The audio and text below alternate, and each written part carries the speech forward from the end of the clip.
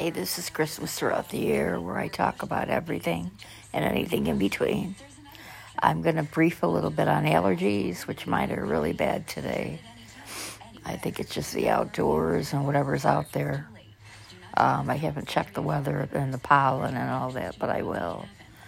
If you have allergies, the best thing to do is put an air conditioner on during the day. That clears anything away. Also, being less outdoors would help too. If you're driving and you have air conditioning, put the air conditioner on. That really helps the allergies. As if you can't take anything, like I cannot take any allergy medicine, so I kind of just have to suffer with it through the summer. But if you do take allergy medicine, watch what you're taking. Antihistamine is pretty strong and makes you sleep.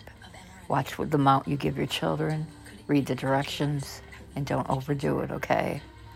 Because it's a strong medication over the counter. Try to keep Kleenexes in the house because you're going to need them. I've been sneezing all morning since I got up. And I have all my windows closed because I have 2 air conditioners in the house. So I'm hoping that the air conditioning will help out a little bit today. And sometimes it gets too cold in here and I have to shut them off.